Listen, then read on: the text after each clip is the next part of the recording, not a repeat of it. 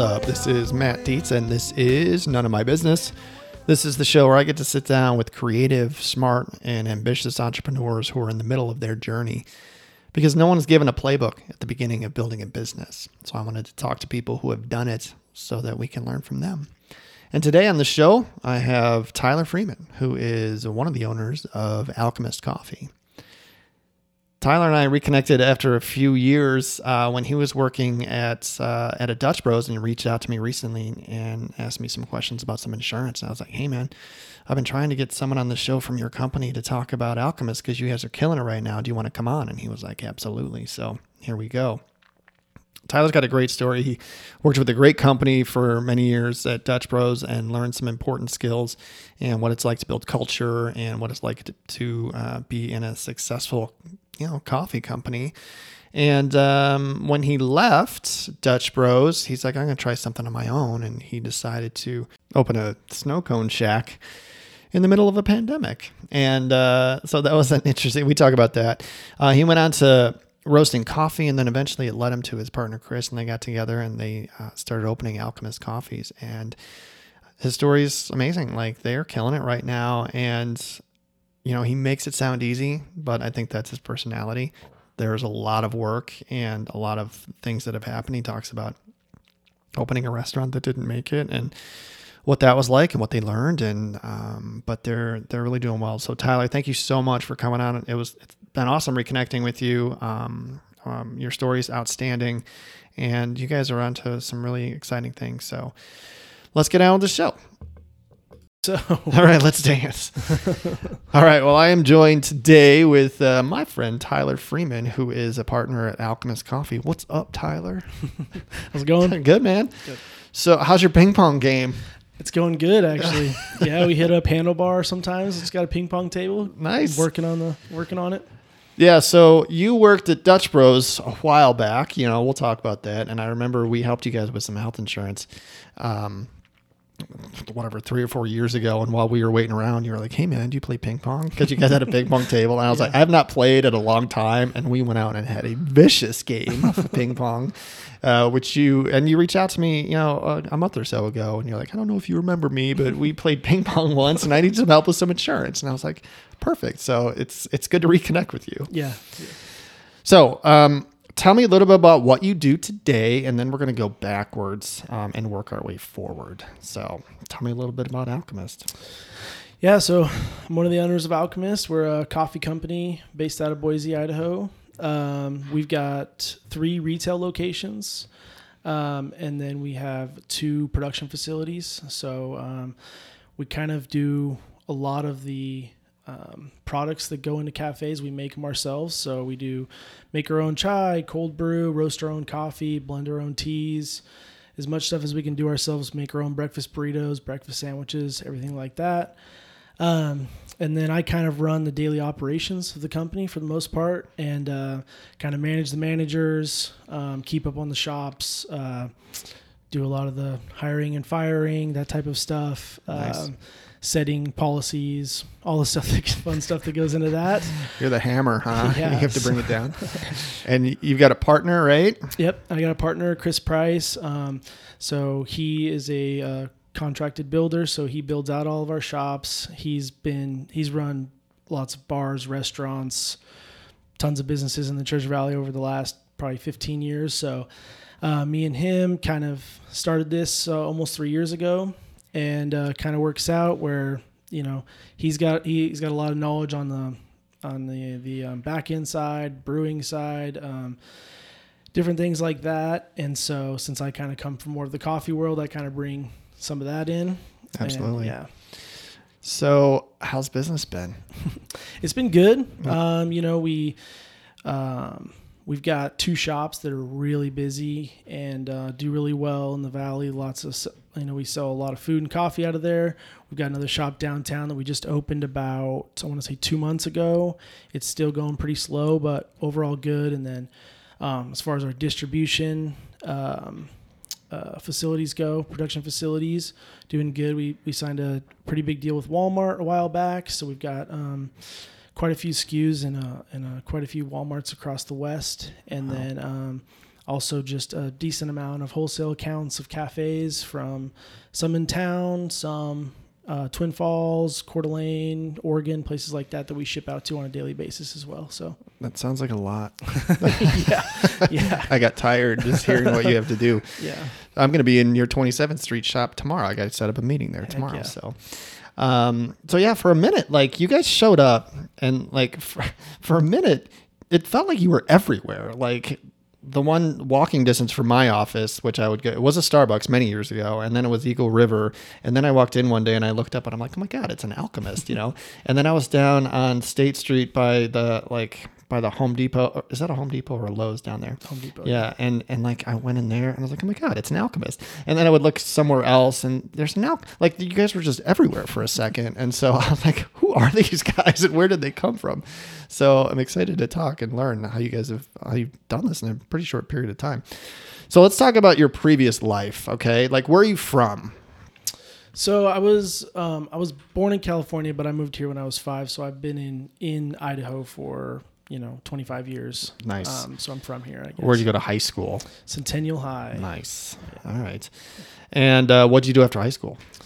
I played baseball at Treasure Valley Community College in Ontario. What position? I was a pitcher, played a little second base, a little third base, nice. A little bit of everything. And so I went there for 2 years. Did you get drafted? I did not get drafted. What was your post-baseball career like? Well, after I got back to Boise, started working. I still play in men's league. And then when I was living in Australia for a while, I played a little bit of baseball there, just like kind of some men's league, independent league type stuff. Nice. But that's awesome. Yeah. You landed with Dutch Bros at some point in time, yes? Yes. How long did you work there? So I was there for 4 or 5 years, actually. Okay. I think, yeah. And did you just start as a barista there? Yeah.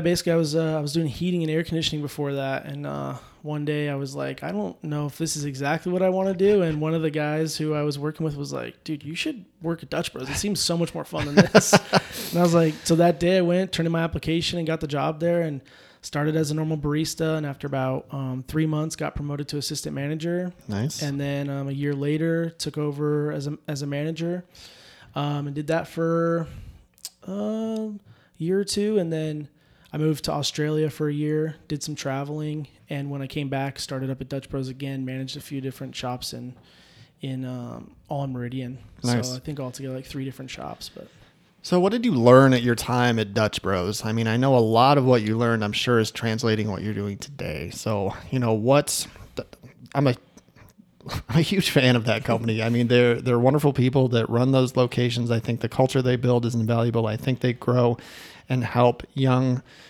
adults learn what it means to, be responsible and to work hard, but also to give back. Like, there's so much. And I think the team, from what I've seen from the outside looking in, and I've been able to peek behind the curtain at that company, a number of ways, but just, the culture they build is pretty rich. And, so I'm wondering, like, what you learned at your time there. What are some of the most important things that you took away from your time there? yeah, I think one of the first words you used is culture, and the culture there is when I was there was just kind of awesome. I mean, everyone there is like friends with each other, gets along. It's upbeat, it's fun. It's supposed to be fun. You like where you're at.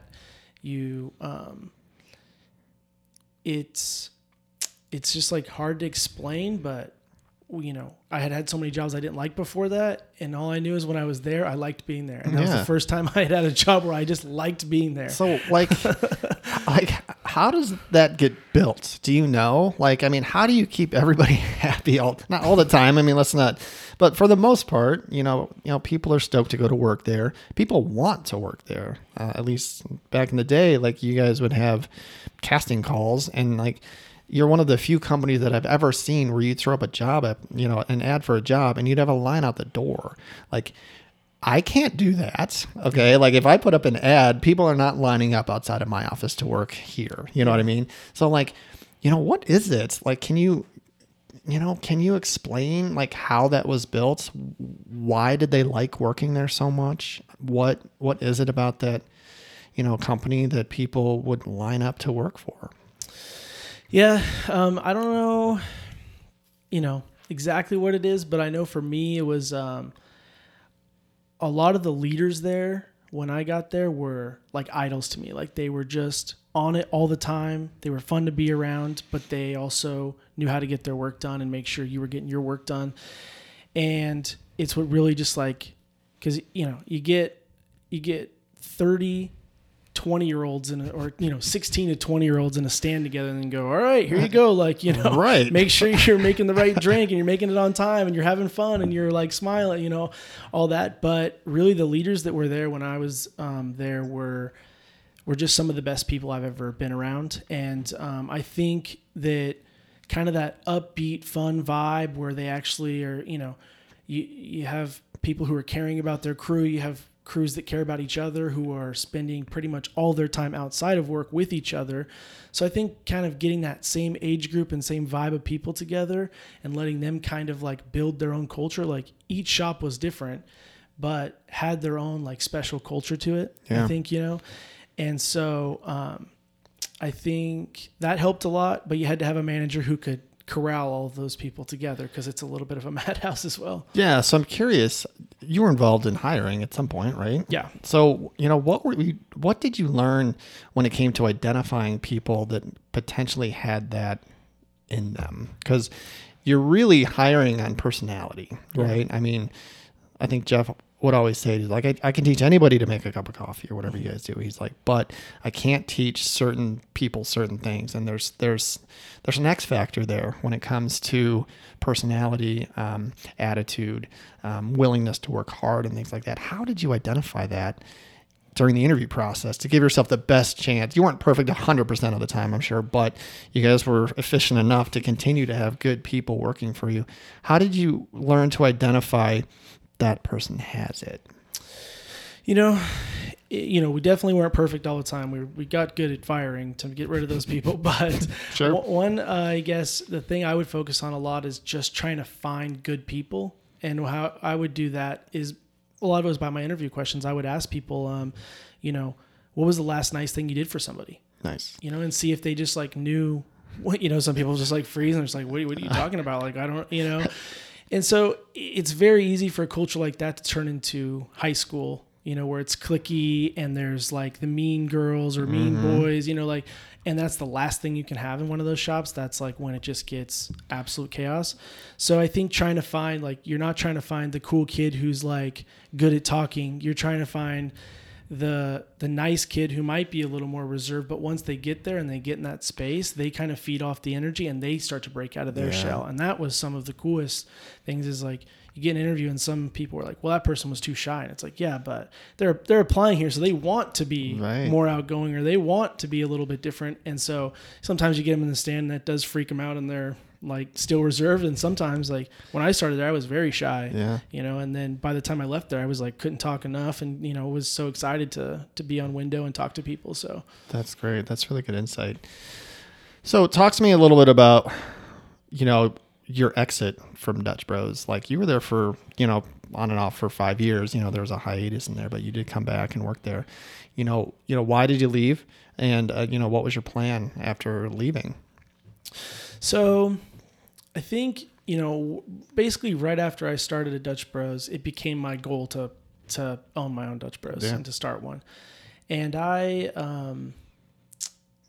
kept that goal for a long time. And then when I got into managing and started getting closer to getting my own, it started to freak me out a little bit that I was going to be like, starting my career. And there was so much stuff I still hadn't done, that I wanted to travel and different things. So I think the closer I got to that, the more nervous I started getting. So then I went and I traveled and I did that and I came back.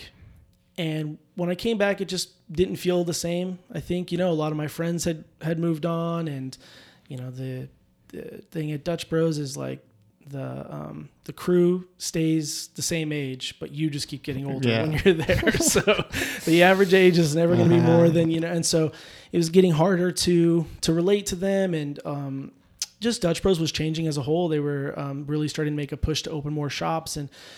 And so it was actually like right after I had gotten kind of on the list starting towards getting my own franchise that I was like, this isn't like fun for me anymore. I'm not, and it would be a disservice to then go open my own shop and not be loving it anymore.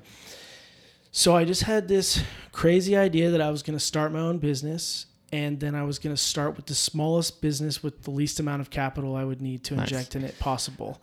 And what I came up with was a snow shack. Nice. And so I,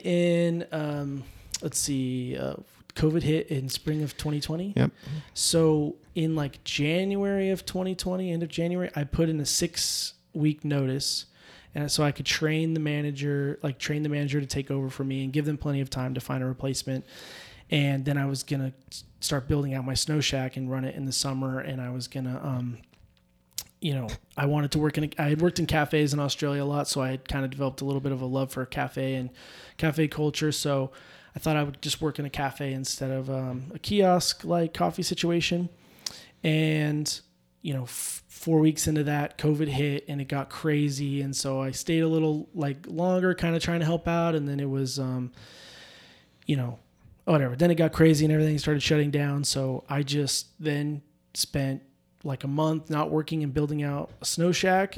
and then for some reason in the middle of a pandemic opened a snow shack and ran that for the summer and worked at and then I had kind of started thinking about, I still want to be in coffee, but where do I go from here? I've managed, I've, tried to do learned the back end stuff. What more could I do? And I've worked in specialty cafes. What more could I do? And I was like, well, I've never roasted coffee. So I bought a little 4-ounce coffee roaster. And during COVID, I was just roasting coffee in my garage, just learning about it, watching YouTube videos, and started really liking it. So I thought, well, why don't I just apply at coffee roasters in town? So that was kind of my exit. Just slowly moved out of that into kind of starting my own business. I mean, it was just a snow shack, and it taught me a lot still. Yeah. And then started working at cafes around town. So. All right, cool.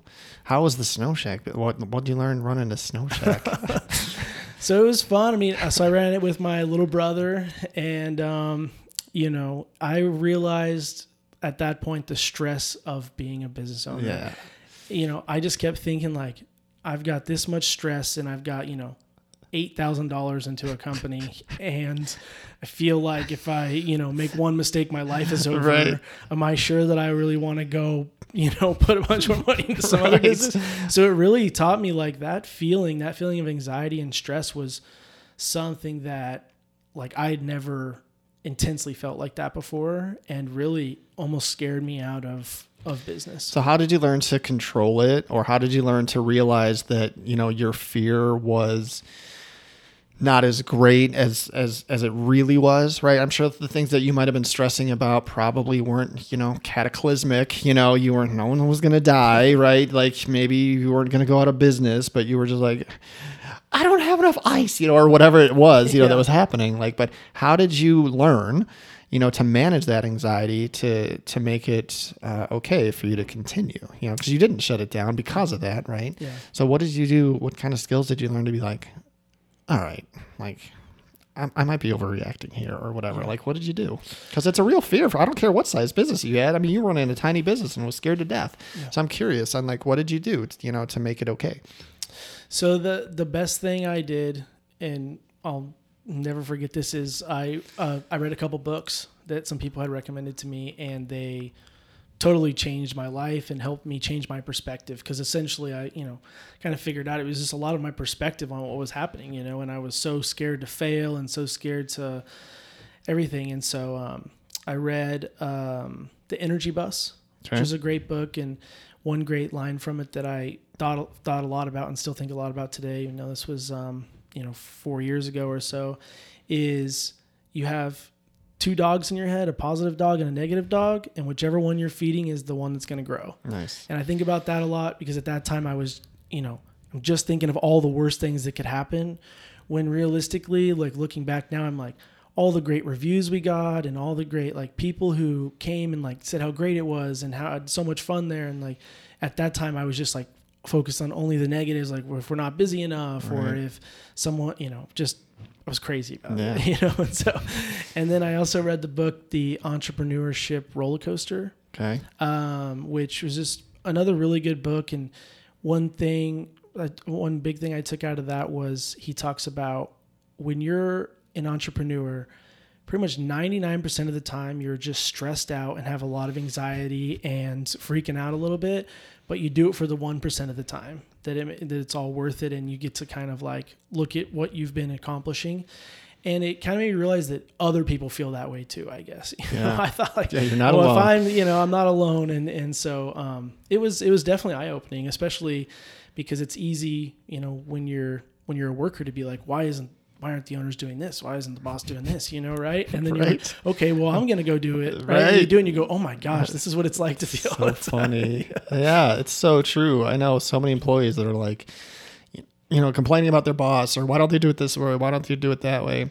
And until they set foot in the arena, then they don't know. They just, and a lot of people will jump ship and they can't handle the heat, or they can't do it, So, you felt that pressure, but you learned how to deal with it. And that's amazing. And you're not alone. Like, what you felt was, I think it's so important to realize that, like, what you were feeling and what you were doing. Once you learn that you're kind of part of a pack of people that have all gone through it and have endured, like, there have been snow shacks that have made it, and so like it's been done before. Right. And so thoughts like that have been important to me, and to realize that what you're feeling is normal. There's a way through it. You just may not have it yet. And you put the work in to learn it. And that's awesome. So how did Alchemist present? Like, how did you start that?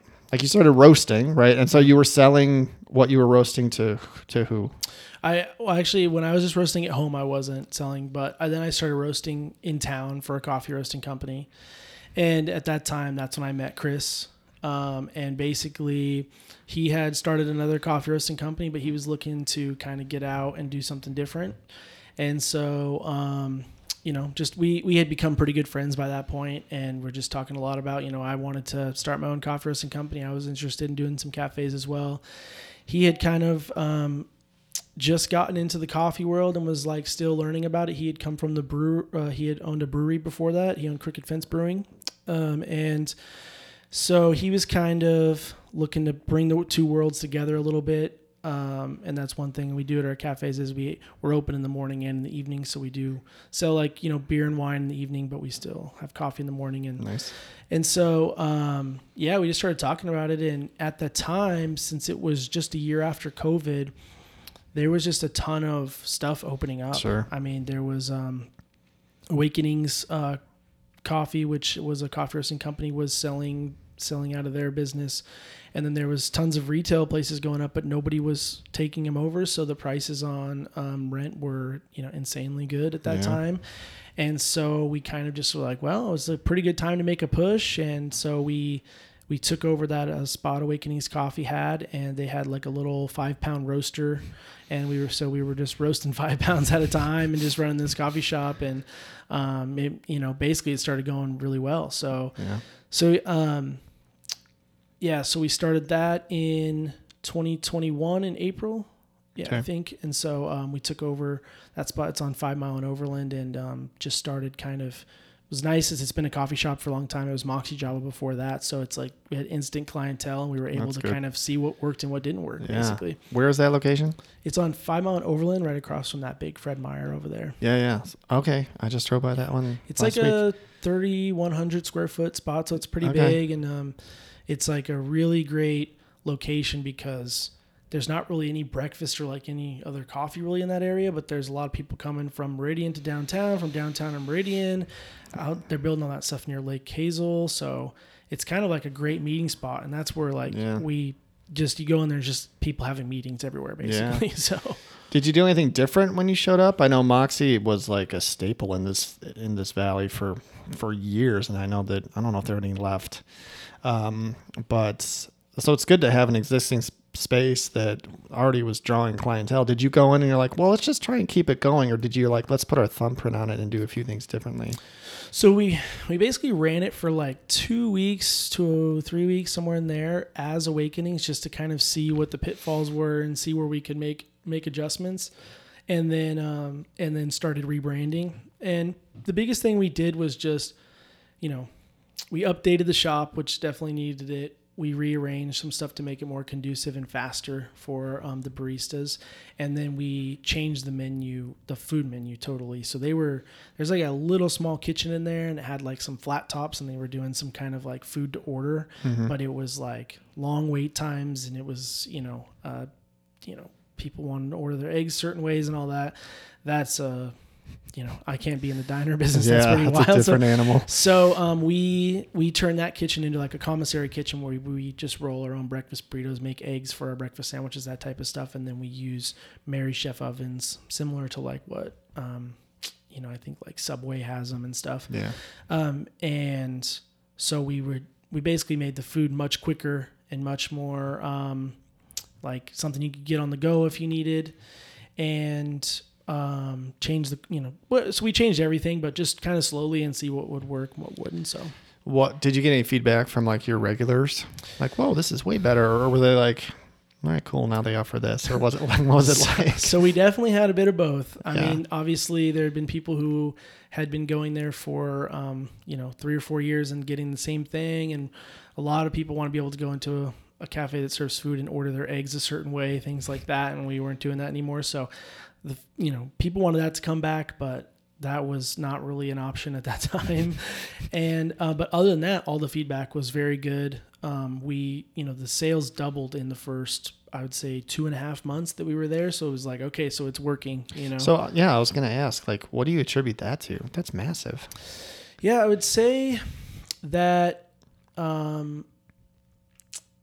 we made the whole back bar area where the baristas are just more conducive and faster. We made, in my opinion, the coffee better. Not that theirs wasn't good, just obviously and then I think like we were selling much more food than they were, I think, because just being able to get it quicker on your way to work and stop in, it became we were able to get more people coming and grabbing something and leaving than just like coming in to stay. So was that your goal going in? Like, I'm sure you saw what like their 12-month receipts were or something like that. Like, okay, this business grosses this much. Did you take that over thinking we're going to double that, or was that a goal, or were you like, let's try and bump this by 10% or 20%? Like, what was your goal? I think we just kind of knew that there was a lot of things that could be better there and could be more conducive for the customer, and that we could raise that average sale by offering some better food options and better pastry options and things like that. And so I don't know if we had a goal, just more, we'll do that and we'll see if it works, type of thing. Yeah. And it's like slowly just seemed like every week as you're looking at stuff, you kind of see like the average sale going up, and you see, more food going out the door. And, every week we're selling more bagged coffee, like things like that. And it just like slowly but surely just kept growing. So did you incentivize your employees to push that stuff, or did it just happen organically? It just happened organically, which is kind of mostly how we try to do stuff, and I think what's nice is there was so many regulars there who wanted, like, of course, when someone takes over, they want to ask you questions and get to know you. And we were open and closing the shop every day. So we got to know a lot of people. And so it was easy to get feedback, and they were very honest if something wasn't good or something, whatever. Yeah. So, I mean, it was easy to kind of know what they were looking for. So that's awesome. So that was your first shop. Yeah. April of 21. Mm-hmm. And then at what point were you like, all right, let's do another? So we, and actually around that same time, we took over that shop maybe like a month later. We signed a lease to take on another spot on 27th, the shop you've been to. And that was slated to be finished in the summer, but just like every, new construction gets pushed back like 6 months. So we ended up opening that spot December 11th. Okay. Of that same year, 21. Yeah. All right. So now you got a fresh new space that you can start with. What was your goal there? I mean, that's a good I think that's a good location. Yeah. Has it been good for you? Yeah, it's been awesome. Actually, yeah. So did you have to do any advertising? Like, how did you draw people there? How did you let people know you were open? There's quite a bit of residential, I think, and you're almost in a residential neighborhood there.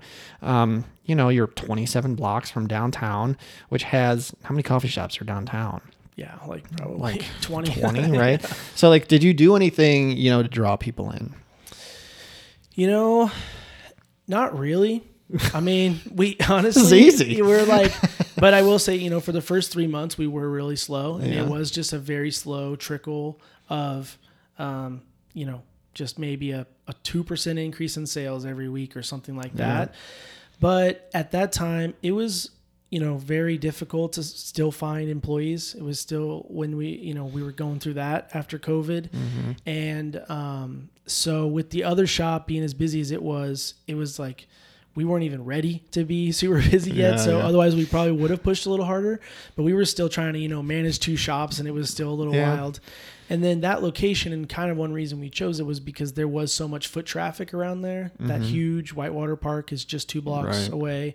And then that neighborhood, someone told me this, I hope it's true, but it's like the West End neighborhood is like the highest concentration of people of like any neighborhood in Boise or something like that, per whatever, or square foot or something like that. And so I think there's just a lot of foot traffic there. And then that street is kind of like a corridor for people peeling off State Street to like try to get to downtown in different ways. Yeah. And so slowly but surely, I think more people just started noticing it. We don't do a good job of advertising it. I still have people, like, it's been there for, we just hit our 2-year mark, and I still have people like, oh, you mean the one place with the Starry Night on the window? Like, they don't even know it's a coffee shop. So I'm like, okay, well, maybe. Yeah. But at this point now, it's like, on weekends we're at capacity there, and there's people having to go to other shops because it's too busy. So, I mean, it's like, slowly but surely, if you're just doing a good job, and people will tell people about it. So what advice would you give to someone who's thinking of expanding, like from 1 shop to 2? You're doubling everything, and I'm sure there are challenges that come with that. And now hearing you say that you were slow for a little while might have been a blessing. Yeah. Especially with the hiring challenges that were presented during that time. But at the same time, it gave you, elbow room with time, as far as like, all right, let's really make sure this is set up properly and you're not overwhelmed. But what advice would you give to someone who's, how did you know you were ready, to open another location? Or was that always part of the plan? It was always part of the plan a little bit, but I think we knew we were ready because by that time we finally had a crew at our other location that was solid. Like, because we at first, we started with their crew, and slowly we're, through people leaving or getting fired, they kind of started to get weeded out, and we started to bring in our own people, and, some of those got weeded out, but eventually we had a crew that we could really rely on and trust. And when that was the case, it felt like, okay, like I can not be here all the time and stuff is still going to get done how it's supposed to. Because the worst thing when you're starting a new company is that like people come in and they're, wait times of 30 minutes for coffee, or, they're whatever, all the things that can go wrong, basically. Yeah, they might not come back. Exactly. Yeah. And so it was very critical at that time. We didn't mess that up. And I think, having a crew you can count on at your first location, and then also we were able to train the crew for the second location at that location. So, we trusted that crew to train the next crew type of thing. And then we also peeled off 3 or 4 people from that crew to the new location. So it's kind of like being able to have some veterans around is like one of the things that's been the best thing for us. Like when we first started, it felt like we had to be there all the time, every second, every day. Now that we've got some people who worked for us for 2 years, we've got one girl who started with us like the second month. She's still with us. Like having people like that around to answer questions and help out new people and answer customer questions and stuff is very, very vital. Yeah, I think it's so important to be present, especially in the beginning, whether you're opening a new shop or a new business, because you set the tone, right? And you set the expectations and you let them know the way things are supposed to be. And so, yeah, it's tough. if you're just going to buy an existing location and just be kind of like an absentee owner, like you won't get that from your people, you know, unless you have rock solid people that you're paying probably a lot of money, you know, to make sure it stays that way. So it's so smart, because I think that's always been what I've tried to do whenever I hire someone new, you know, is to micromanage them really hard with the intention of not having to manage them at all at some point in time. But like the first 90 days or 6 months is really important, because you have to build them up. You have to teach them and train them on whatever they need to learn. And as long as they're going to perform, you can, you know, slowly lengthen that leash and then just be like, and then it runs by itself, ideally, you know? So, so now you've got 2 locations.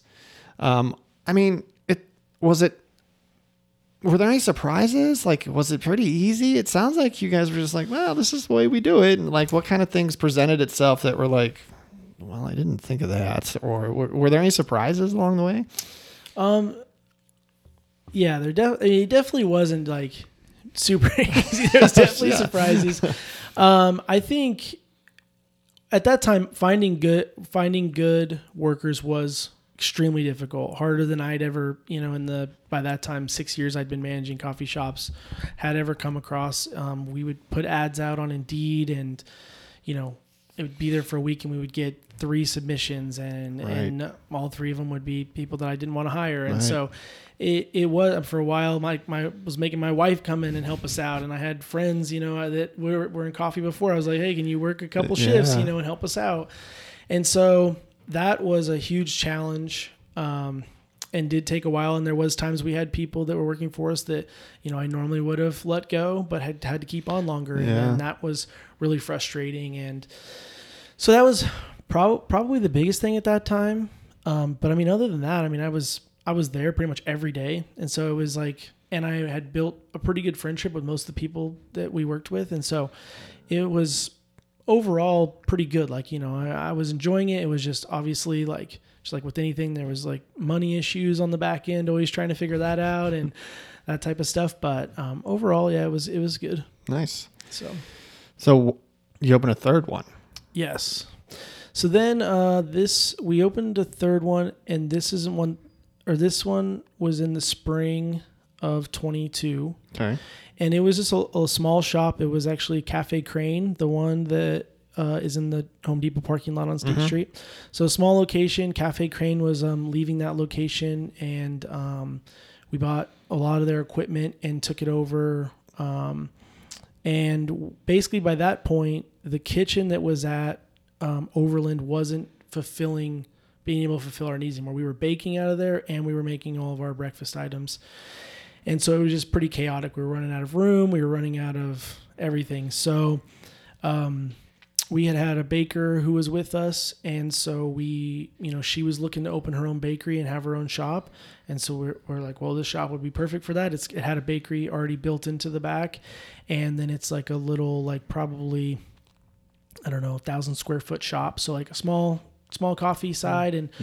And so we kind of franchised that one out a little bit. We basically passed that off to her, and then we bought all of our baked goods from her, essentially. Nice. So, and then, so we hadn't made any more plans. That was like, you know, we had done that just to kind of make some more room for ourselves. And then, you know, we could also expand. And then right after that, we were also running out of room to roast coffee, because we were roasting coffee out of Overland in this little section in the side. So we were running out of room in the cafe there for people to sit, and we were running out of room to bring in. We were, you know, shipping pallets of coffee, which when you get a pallet of coffee, it's like 10 bags that are all about 150 pounds of coffee. So we're like wheeling that through the cafe, like in front of customers. Pardon me, excuse me. Stacking it in the corner, you know. And so Crooked Fence Brewing had went out of business, and their brewery was up for sale. So we ended up taking that over, which we could roast out of, and then also make our cold brew and chai and all of that. So we took over that around the same time, which feels like a location in and of itself. But and then that allowed us to free up another couple 100 square feet in the cafe for more seating and everything, which really helped out. Very good. And then you had an opportunity. When did you open the one over here? So that An Eagle.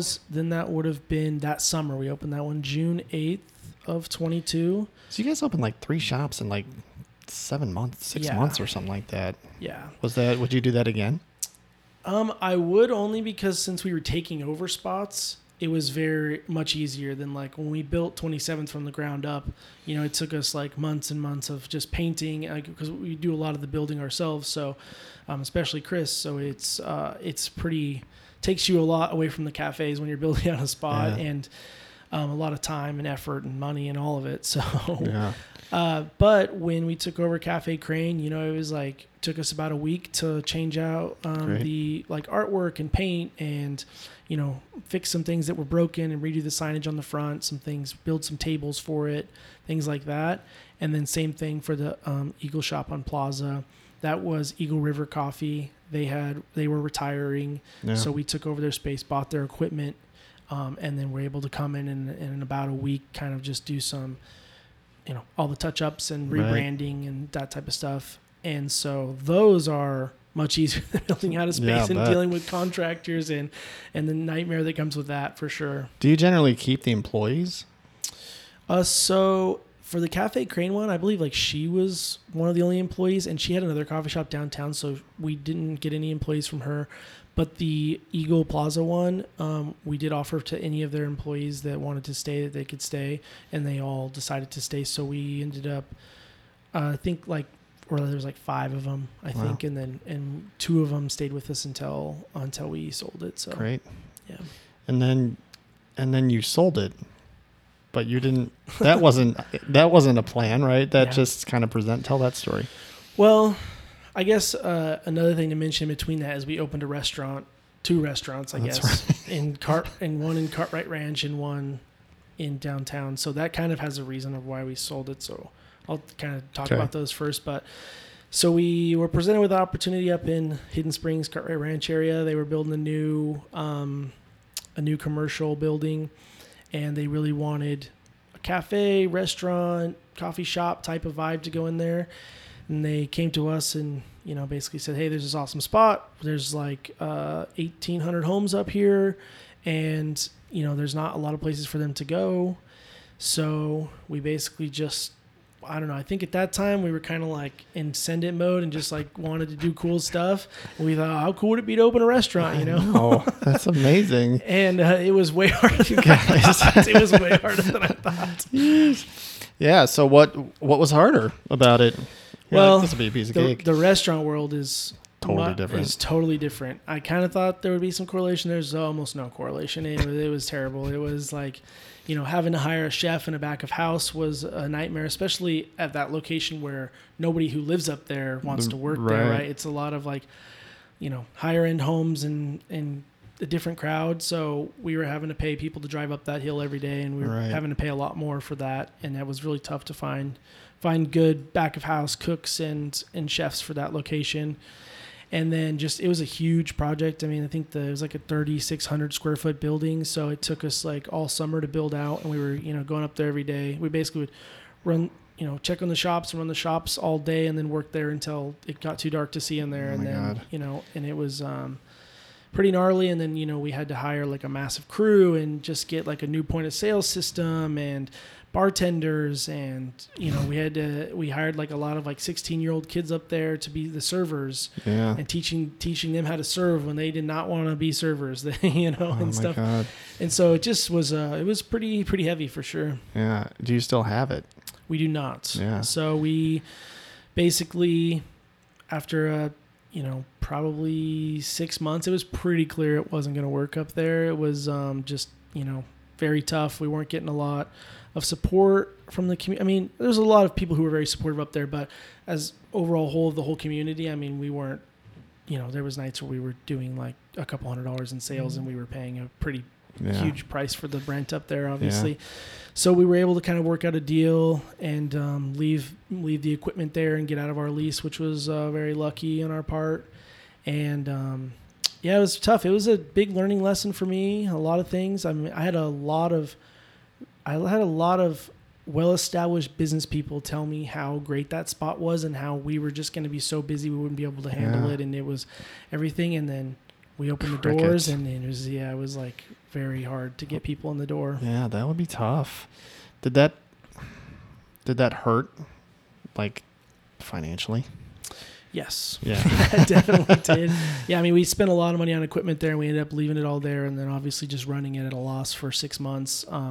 So yeah, that put a big divot in a lot of, what we had built up to that point for sure. Yeah. But you were able to eject and get out of your lease? Yes. Yeah, we got kind of lucky with that. I mean, I think it was clear to everyone it wasn't working, and if we just kind of left it turnkey, they would be able to find someone else probably to come in, which they have since. And, the only other option was, to like bail and leave it and try to pay rent, which wasn't going to work. And so they were able to work with us on that, which was nice. Nice. Is there anything that you would, like, knowing what you know now, is there any way you could have predicted that? I think about this a lot, is that and I thought about this a lot leading up to that, was like, what is the metric for amount of people you need living within an area for a spot like that? Because it's a very particular spot where everyone in that neighborhood would to the next like restaurant. There's one restaurant on the other side of the neighborhood, but besides that, you'd have to drive all the way back down into Boise, which is like a 20-minute drive, 25-minute drive. How many homes would it take to support that, basically? Yeah. And 1,800 was not the number. Yeah, and another thing that's really tough up there is like there's two neighborhoods. There's Cartwright Ranch and Hidden Springs, and so we were on the Cartwright Ranch side, and the Hidden Springs side wasn't really interested in supporting us. A lot of it was kind of a little different there. So I guess I would have spent more time finding out, like turn it into more numbers as opposed to like a feeling. Like when you drive up there and you see all the homes and you think these people don't have anywhere else to go, you think, like, I thought on like Sunday nights for football we would be too busy to come in, and we on Sunday nights we'd have no people there, and I was like, and I think I would have spent more time talking to people who lived up there. I mean, we certainly talked to a few people, but like a lot of people we talked to didn't have kids, and so when we opened it, we didn't do a lot for the kids up there. And so then when we talked to people after we weren't busy, they were like, "You guys don't have anything for kids up here?" And I'm like, "Well, I guess that makes sense. There's a lot of families up here, right? We should probably make it more kid conducive." Oh wow! So yeah, I would have spent more time, like, I think, doing research rather than like listening to what people were telling me. Yeah, that's good advice. And then you ended up selling this one down here in Eagle, which wasn't the plan, right? Yeah, so we were approached by a coffee company out of Oregon, and basically they had moved to Eagle.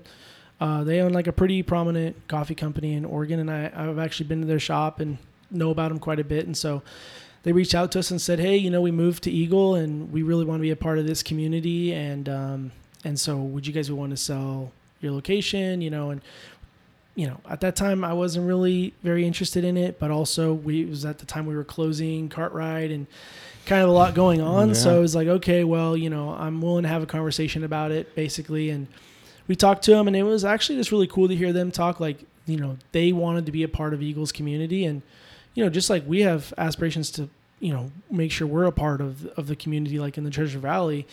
And they're kind of narrowing that focus just into Eagle because that's like where their kids are, going to school, and that's where they, they have a lot of friends, and they're, all of that. And so they knew that spot was kind of a really good spot for them to have. I mean, it's pretty prime location in Eagle for a coffee shop, I think. So, yep.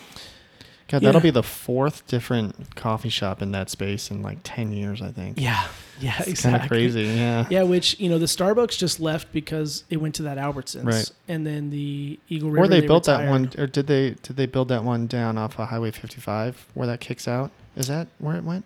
Do you know? Well, I think they had that one there, but I think that they got rid of that one because they put one in at Albertsons. Okay. Like when they made that deal with Albertsons to have Starbucks in there or something like that. So, that was one of my favorite shops ever. Like, it was just the easiest to run. The customers had all been regulars forever. Yeah. So it was very like, the first like 30 customers would come in the door, the same 30 people every day, Right. So the baristas knew. Got your group of old men that show up, right? And talk shop and solve the world's problems. Yeah, exactly. Yeah.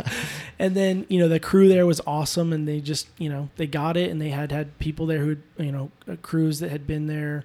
with the company before, who knew all the regulars, and we had a great manager for that location and all that. And so it was like, I don't know how I could do that, how I could get rid of this shop. Yeah. But then, made us an offer. We were like, nah, I don't think so. I think for that, I would rather keep it. And then basically they're like, okay, what's your number type of situation? Like, we want to make this work. And so we came back and we're like, this is still fair, but also, the time we could use some capital to inject in the company.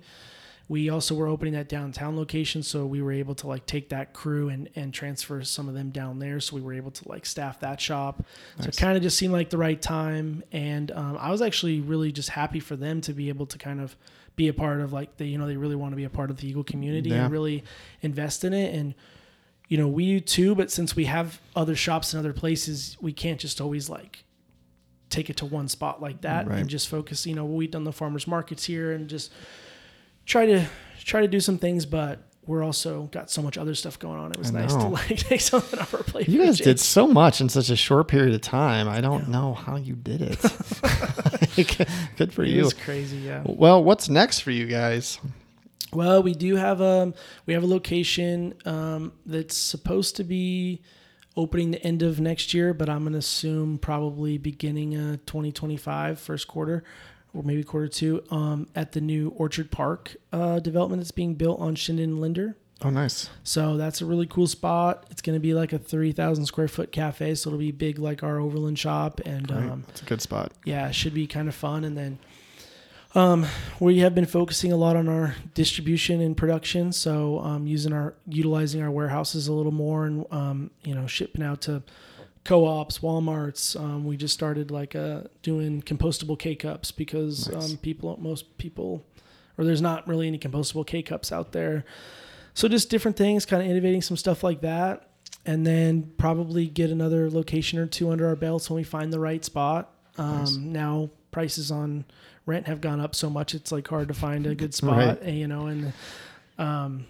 yeah, want to just keep focused on the company, building the brand, and expanding for sure. That's awesome. Well, hey man, I'm out of questions.